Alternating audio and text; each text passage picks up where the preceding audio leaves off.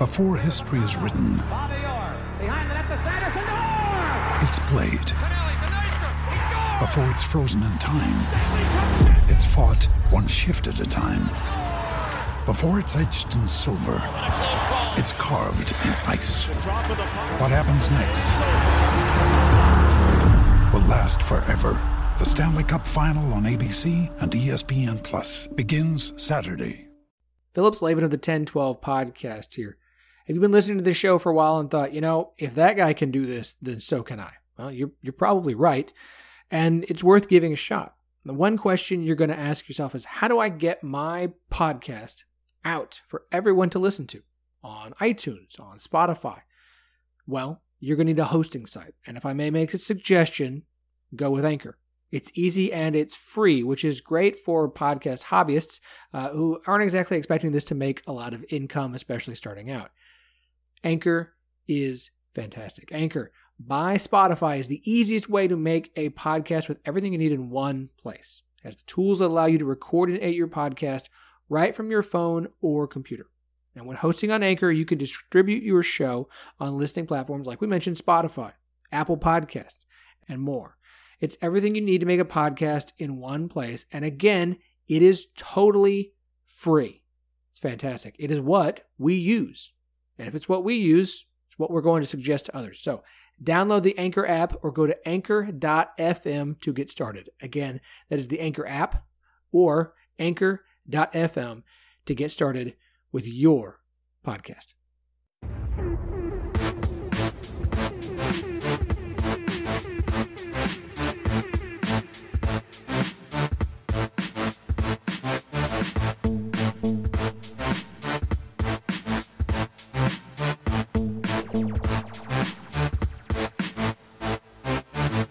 Welcome to the 10-12, the podcast that covers all 10 teams in the Big 12 Conference. I'm your host, Philip Slavin. Thank you for joining us today. Got a very nice interview coming up here in a bit with Sam Herder, talking about the Big 12's matchups with the FCS this coming fall.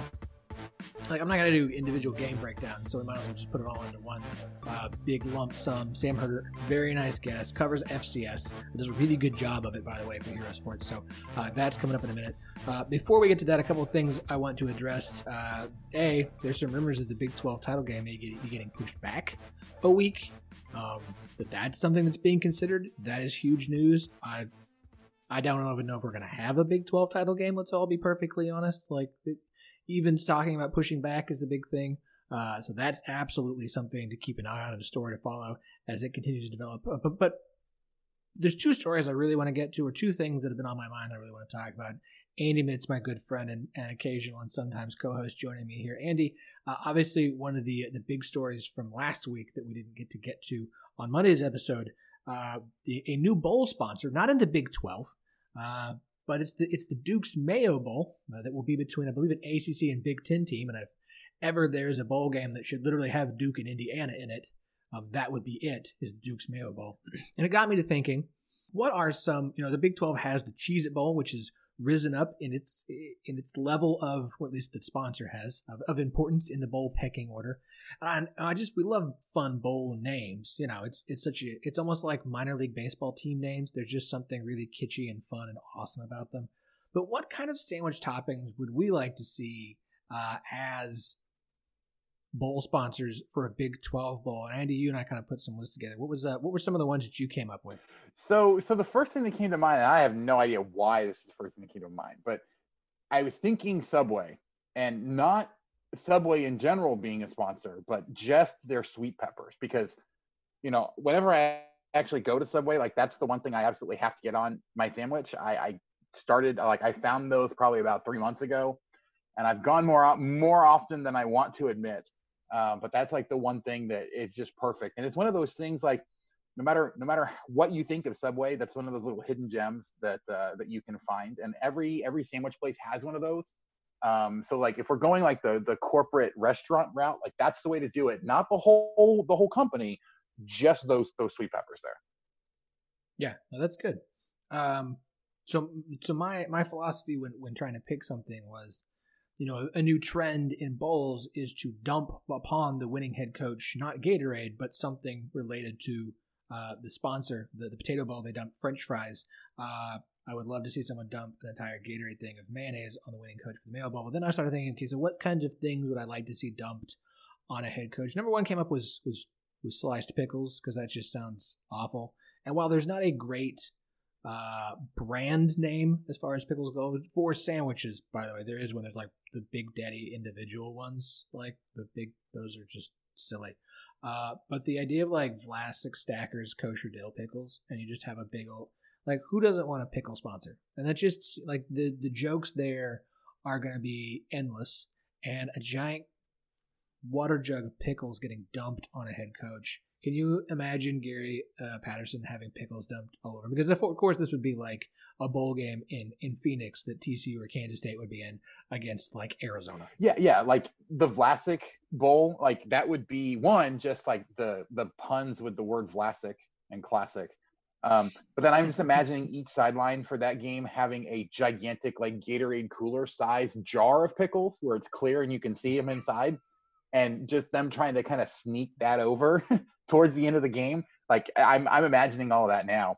Another one that really kind of hit me, kind of a sandwich topping that it would be perfect for like a Midwest bowl game, would be Jardinera.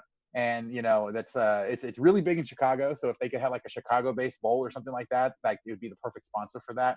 And so I went and I was trying to look and see what brands would be perfect for this. And of course, the one that jumped out to me, because it's honestly the most hilarious sounding one, would be Bunyan's Hot Jardinera. And just having the Bunyan's Bowl just sounds like it'd be absolutely fantastic. The Bunyan's Bowl. That's disgusting, and I love it. Like that's just gross, and I need that. We need that in our life. Okay, sticking with my theme of things I want to see dumped on someone's head. Coleslaw. Now again, there's nothing as good as a Bunyan's. I've done a nice search for brands, but I'll take Fresh Express Bowl with just coleslaw, and I don't not dry, not just the lettuce. Like this needs to actually be prepared like side dish at a barbecue restaurant coleslaw. And now if you can find a barbecue place that wants to be a sponsor and will dump coleslaw on the winning coach's head, that also will work for me, because you can have a barbecue sandwich as opposed to a topping. There is a brand of coleslaw called it's just dressing. It's Jimmy's. You can have the Jimmy's Bowl, the Jimmy's Coleslaw Bowl. Not a bad idea. Because I will take that. Actually, I was just looking through some other brands, and this one jumped out because this one would be even better. There is actually a brand called the Potbelly brand hot peppers. You know how most bowls have their own mascot? I can just imagine a potbelly pig wearing like a sweater that's really, really too short for it with a huge potbelly sticking out underneath. That would be absolutely perfect. Now that's more hot peppers as opposed to Jardinera, but I think that would work really well too. Okay, so we both had the one that had to happen. Of course. Because I need those classic 90s commercials rolling through the game. That's Grey Poupon. Of course. Like, you can't have a bowl game with sandwich toppings that's not Grey Poupon. Exactly. Like, it's classic. I need it. And I don't care if you recreate the commercials with like Peyton Manning or someone along that line. That's fine. Or like the entire cast of a Judd Apatow film.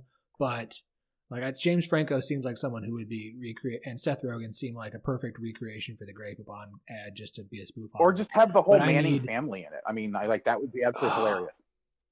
The brothers passing by in their stretch limos, passing off the Grey Poupon classic 90s style. And I'm going to end with this one, because one last topic. And coleslaw led me to sauerkraut. And there's a company called Bubby's Sauerkraut. Okay? The Bubby's Bowl sounds fantastic. And again, the notion of sauerkraut, which I don't like. I love brats, and I have tried over and over again. I'm not a sauerkraut guy. I can't do it. Which also makes it sound even more fun to the idea of sauerkraut getting dumped on Tom Herman's head. Like, that's just, I mean, come on. That's an image I think we could all get behind, is Tom Herman with sauerkraut all over it. Yeah, one of the things that makes me wonder, like, where that would be, because, when I'm thinking of bowls, I also want to think about, like, where it makes sense to actually have them. I'm not really even sure where they're based, but Bubby sounds really close to like Bubba, so I'm like imagining like a deep South, but some place that has a whole bunch of German immigrants because it's sauerkraut. Like, I don't know where it would be, but there's definitely some potential there. To stick that in the deep South where you have people mispronouncing the name and calling it Bubba sauerkraut as well. Okay, now I'm on a research mission to find out where Bubby's is from. Started in 1989. They have a number of practice of products. Bubby's Fine Foods. Oh, it looks like they're out in Ventura, California. California, not what I thought of. I would have leaned towards, if you wanted the most like southern thing you could do as far as bowl games. I don't necessarily always think of Texas as the South. It is, but it's not. Would be the Liberty Bowl in Memphis, because like that's where I'm going to get the sauerkraut bowl or definitely the coleslaw bowl if you want to do it in Memphis. That scene is right. There's barbecue all over the places. Yep, sounds good. Okay. Maybe we should have saved the funny for later. I asked you a question, and this was another topic that's been coming up. Mike Gundy definitely in some trouble in Stillwater. I don't want to get into the whole thing. If you don't know what's going on by now, congratulations on waking up from your coma. We're glad you're back with us. Just Google Mike Gundy and you'll understand. A new article by Pete Thamel that I don't want to get into because it made me grumpy and angry and really unhappy. At this point, the two longest tenured coaches in the Big 12, both Mike Gundy and Gary Patterson, and at some point, both programs are going to have to replace them. We're definitely on the downward slide for both guys. We are far from the beginning, far from the peak, and far closer to the end for both. But it started getting me to wonder, especially with everything going with Mike Gundy, and I had for some time thought that he would probably stick around at Oklahoma State until his son Gunnar played, and he's going to join the team as a walk-on freshman next season. But I'm really starting to wonder if he's going to make it for another 5 years. Andy, who do you think is most likely to be out at their current school sooner, Mike Gundy or Gary Patterson? Yeah, I mean, it's a really good question because both of them you could see getting run out of town next year if things don't go well for one reason or another. But you could also kind of see them hanging on. Like Gary Patterson, if he's going to be gone, I think it's going to be more performance related in terms of, having another bad season, stringing, 2 really bad seasons together in a row or something like that, where, because they have quarterback issues, because they're dealing with all the offensive coordinator issues, like they're dealing with a lot of turmoil on the field. Whereas Gundy, I mean, especially after what's come out recently, he is very likely to stick his foot in his mouth and do something else that's stupid and really not make the change and, get a mutiny from his players. And so like, there's a very real possibility that next week, even Mike Gundy could do something stupid, show that he hasn't really learned from anything that's happened so far. And they decide they want to go ahead and get rid of him because they just can't handle the bad publicity anymore. So like, I think if Gundy, because on the field, he's definitely a whole lot better. If we have a season this year and they're as good as they're expecting to be this year, like I think that really helps him unless he just completely steps in something and it gives him a much better opportunity. Patterson, I think, is out as soon as he has another 2-year stretch where they don't go to a bowl game. I think he's kind of gotten a pass this last year just because of some of the issues that they had there. And, with all of the guys that they had go to the NFL, like, there's some good publicity around the program. But I have a feeling that Patterson is probably the pick because, like you said, they're both kind of towards the end there. But I think Patterson's going to have a harder time keeping his program up where it needs to be to keep the vultures away. I don't know that I agree with you. I think at this point I'm going to leave Gundy because of everything going on. And again, if you read the Thamel article, it's not just damning of Gundy and him now, but the state of the entire Oklahoma State athletic program department outside of. I don't want to get into like the baseball team, the basketball team, and those things, but as far as AD and the way the department is run and Mike Gundy, it's not a good look. And look at it 2 ways. If Gundy has another bad season, if he has a year that is disappointing, especially with all the expectations, and I understand the coronavirus is going to make this year weird, and we don't know what it's going to be like, but if they have a disappointing season, even with everything that's going on, with all of this happening, you kind of have to wonder if there's not look, we're not paying you everything we owe you. We can find justification for paying you less, but let's find an amicable way for this to end, and you can just enjoy watching Gunnar be on the team for the next 4 years after this. For Patterson, I think he could survive a 7-5 season. I do. I think he is fairly well loved there still by most people. I think if the team shows progress, and again, taking in the coronavirus and its effect on the college football season. I could see him having a not as good as you'd like season and surviving for one more based off everything that he's done during his time at TCU so far. Like, I feel like he's got at least 2 more seasons in him.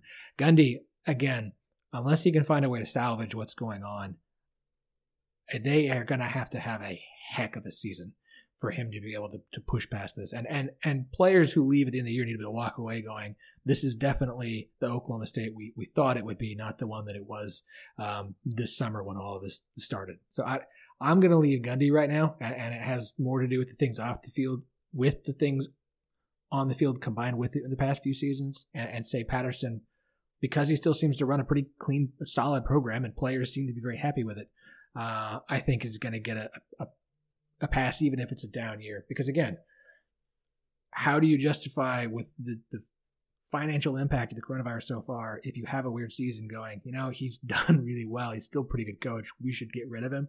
I think you have a hard time justifying that at TCU after this year, unless it just bottoms out at like 2 wins. Well, yeah. I mean, I think really what it comes down to is if Gundy survives this year, and I think in order for that to happen, he has to, have no more bad publicity related to this moving forward, other than, maybe some initial things kind of coming out, some more details, but that, I guess the vote of confidence that he gets from the players that they seem to be giving him right now, that things are changing. But like, if something else comes out that, either it's gotten worse or it really hasn't had any kind of change after, we get the season started or something like that, that'll be a big problem for him. As long as we have the season though on schedule, and they are, the second or third best team in the Big 12 and go to a good bowl game and like have a successful season that way, I think Gundy is going to be a better long-term bet. So like, I think if Gundy leaves first, it's going to be because something happens this year and he's gone by the end of the year. If he makes it past this year though, I think he is set up for a much better long-term stretch of another, 5 years than a guy like Patterson is, just because of the realities of where Patterson is, kind of the talent that he's been able to bring in, and the fact that they're essentially resetting again after losing so much talent. I mean, Duggan has made some real big strides, but like I talked with Melissa Treewasser over on my podcast doing a preview of TCU, and she basically said that she doesn't know if this team's going to be 2-10 this year because everything falls apart, or if they're going to be 7-5 this year. And if that's the best that you're looking at is 7-5, like, yeah, that's enough to allow him another few years. But if they're 4-8 this year, and then next year they're 5-7, like, I don't think that's going to be enough for people to really feel comfortable with Patterson going forward. So, if someone leaves this year, my money would be on Gundy. If someone leaves in the next 2 to 4 years, after having made it through this year, my bet would be Patterson. And then if somehow they both make it, through the next 5 years, then I have no clue what's going on or why they haven't gotten new coaches by that point. Yeah, no, I think it's a good point. A good point to end on. The media preseason poll ballot went out today in the emails. I got mine. I'm sitting here really working hard trying to figure out where to stack everybody for this season, since it'll be part of Big 12 Media Days virtual 3D. I'm just going to start calling it Big 12 Media Days 3D because that sounds so much more fun than just virtual. If you listen to Monday's episode, I have Kansas in last place with 3 wins. I kind of have everything else stacked out, but man, this is a hard year to figure out. So we'll talk about that some more down the line. Sam Herder with Hero Sports coming up right here next to talk about the Big 12 versus the FCS in 2020. If you have not yet, make sure you give us a follow on Twitter at 1012podcast, TEN, the number 12, the word podcast. Give us a follow on Instagram. That's TEN12POD, 1012pod. We had an exclusive interview with Brian Routh on Monday about Cade Cunningham's recommitment to the Oklahoma State basketball program despite the NCAA's postseason ban handed down to OSU for this year. Had some really good information, plus the answer to could Cunningham's recommitment impact the appeal. He had it wasn't a non-answer, but it was an interesting answer. I'll just say with that. So go check that out on our Instagram. Give us a follow on Twitter. Make sure and follow Andy at Rock Chalk Pod. Check out the Rock Chalk podcast. It's a great Kansas show. If you're a Kansas fan, I'm sure you listen to it already. If you don't, again, congratulations. Welcome back from your coma. We hope you're happy and healthy. Sorry that you had to wake up in 2020. It's not the best. Maybe go back to sleep. And yeah.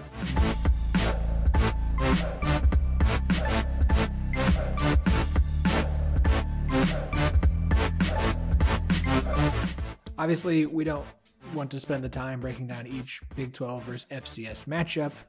Not to disrespect the FCS, but I don't think most listeners want to hear about every one of those games individually, so we're going to lump them all on to one sum. That's great for me because it allows me to bring on a guy who I've been excited to bring on the show, Sam Herder from Hero Sports, who covers the FCS, joining us today. Sam, welcome to the 1012.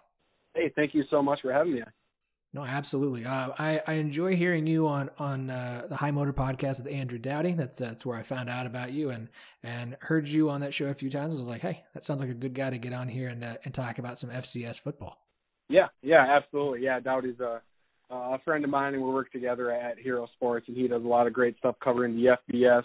And then me and Brian McLaughlin, we do some stuff covering the FCS, and there's always some of that crossover stuff that we do with the FBS versus FCS matchups. That'll be happening.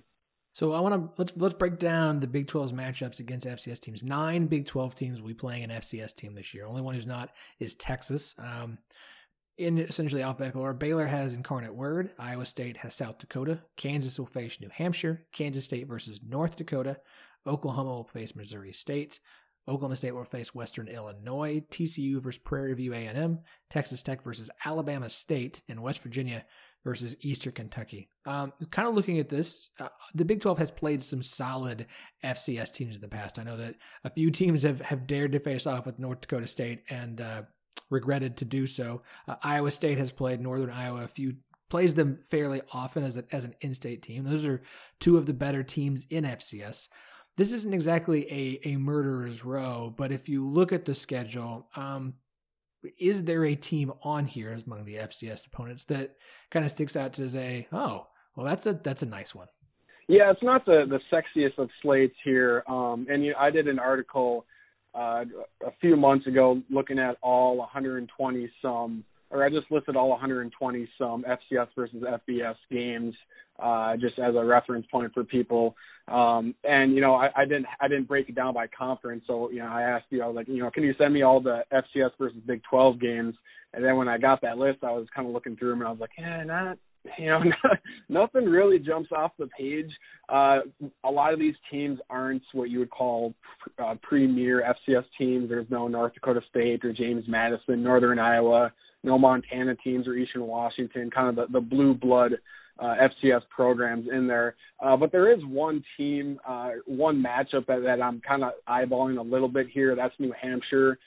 They are our preseason number 17 team.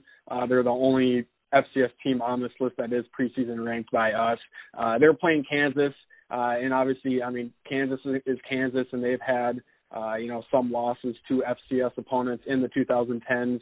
I think New Hampshire is going to have a really good defense this year. Offense has been a little shaky, but that is one game that out of this bunch that I view that has a potential of an upset.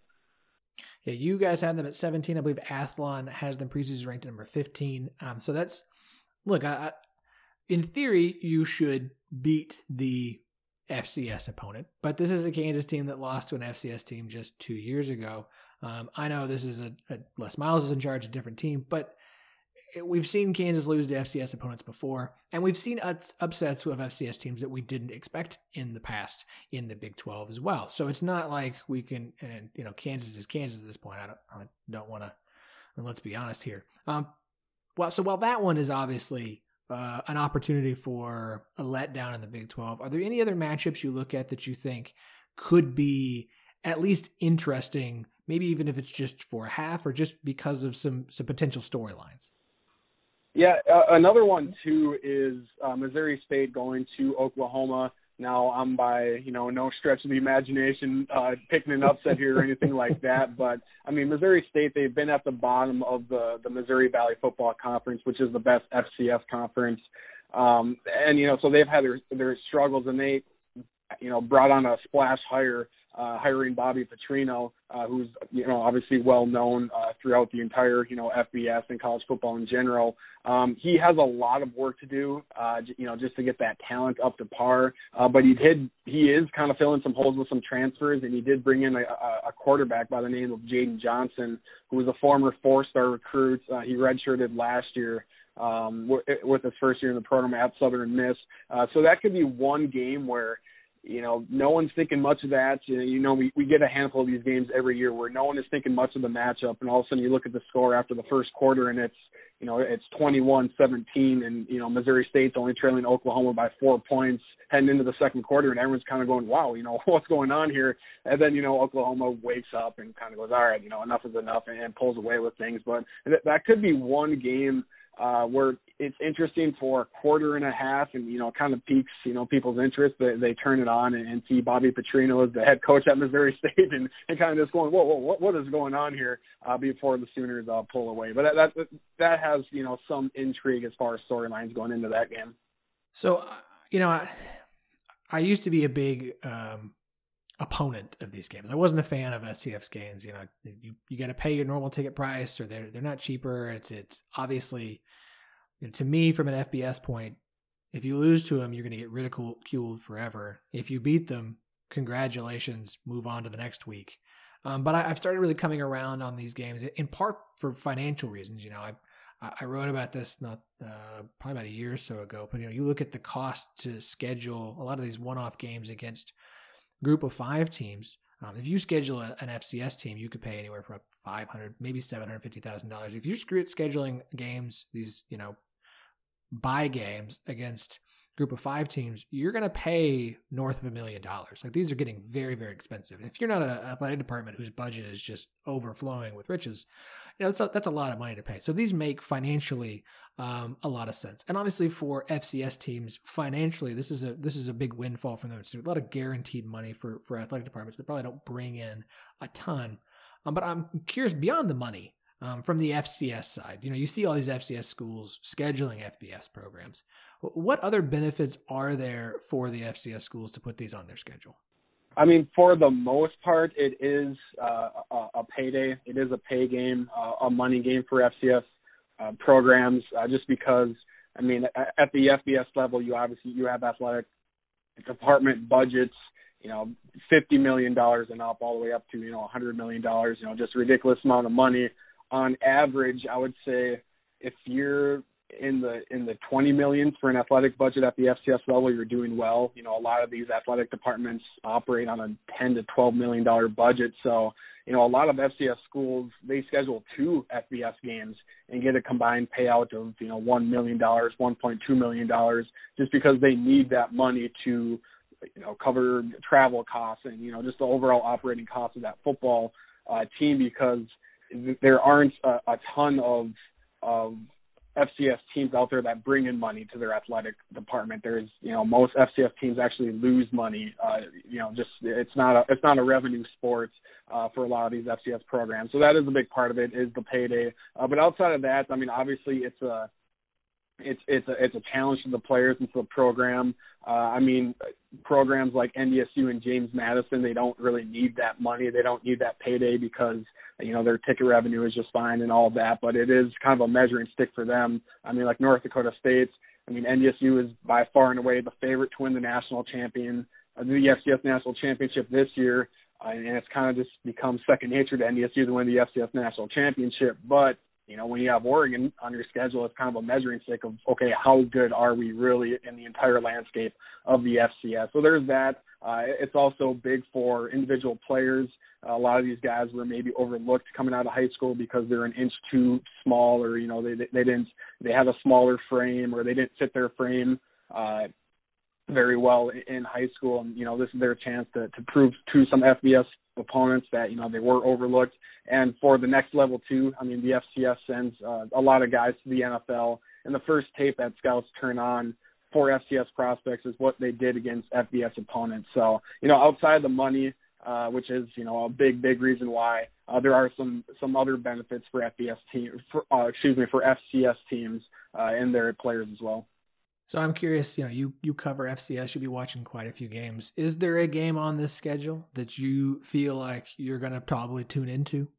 Yeah, I probably will tune into that Kansas-New Hampshire game. I'll tune into that one just because I feel that one does have potential to be an FCS versus FBS upset.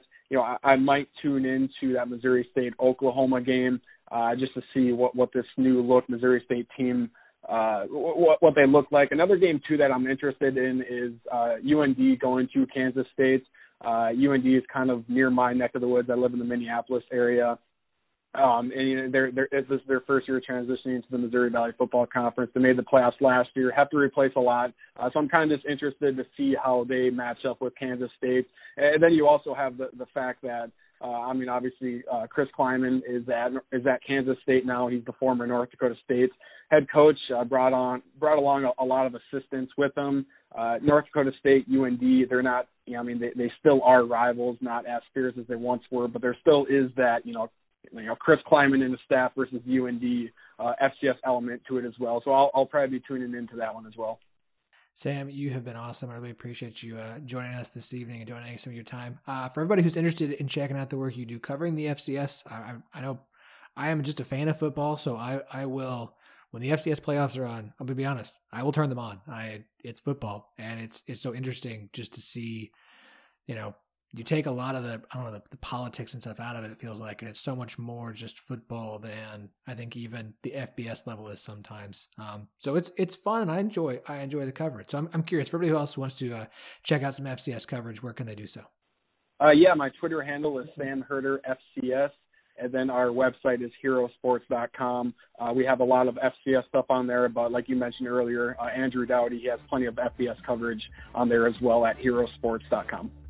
Sam, thanks again, and hopefully we have a season, and it's one that we can all enjoy, man. Yeah, absolutely. I hope we do have some of these football games happening as well, and thank you once again for having me on the show.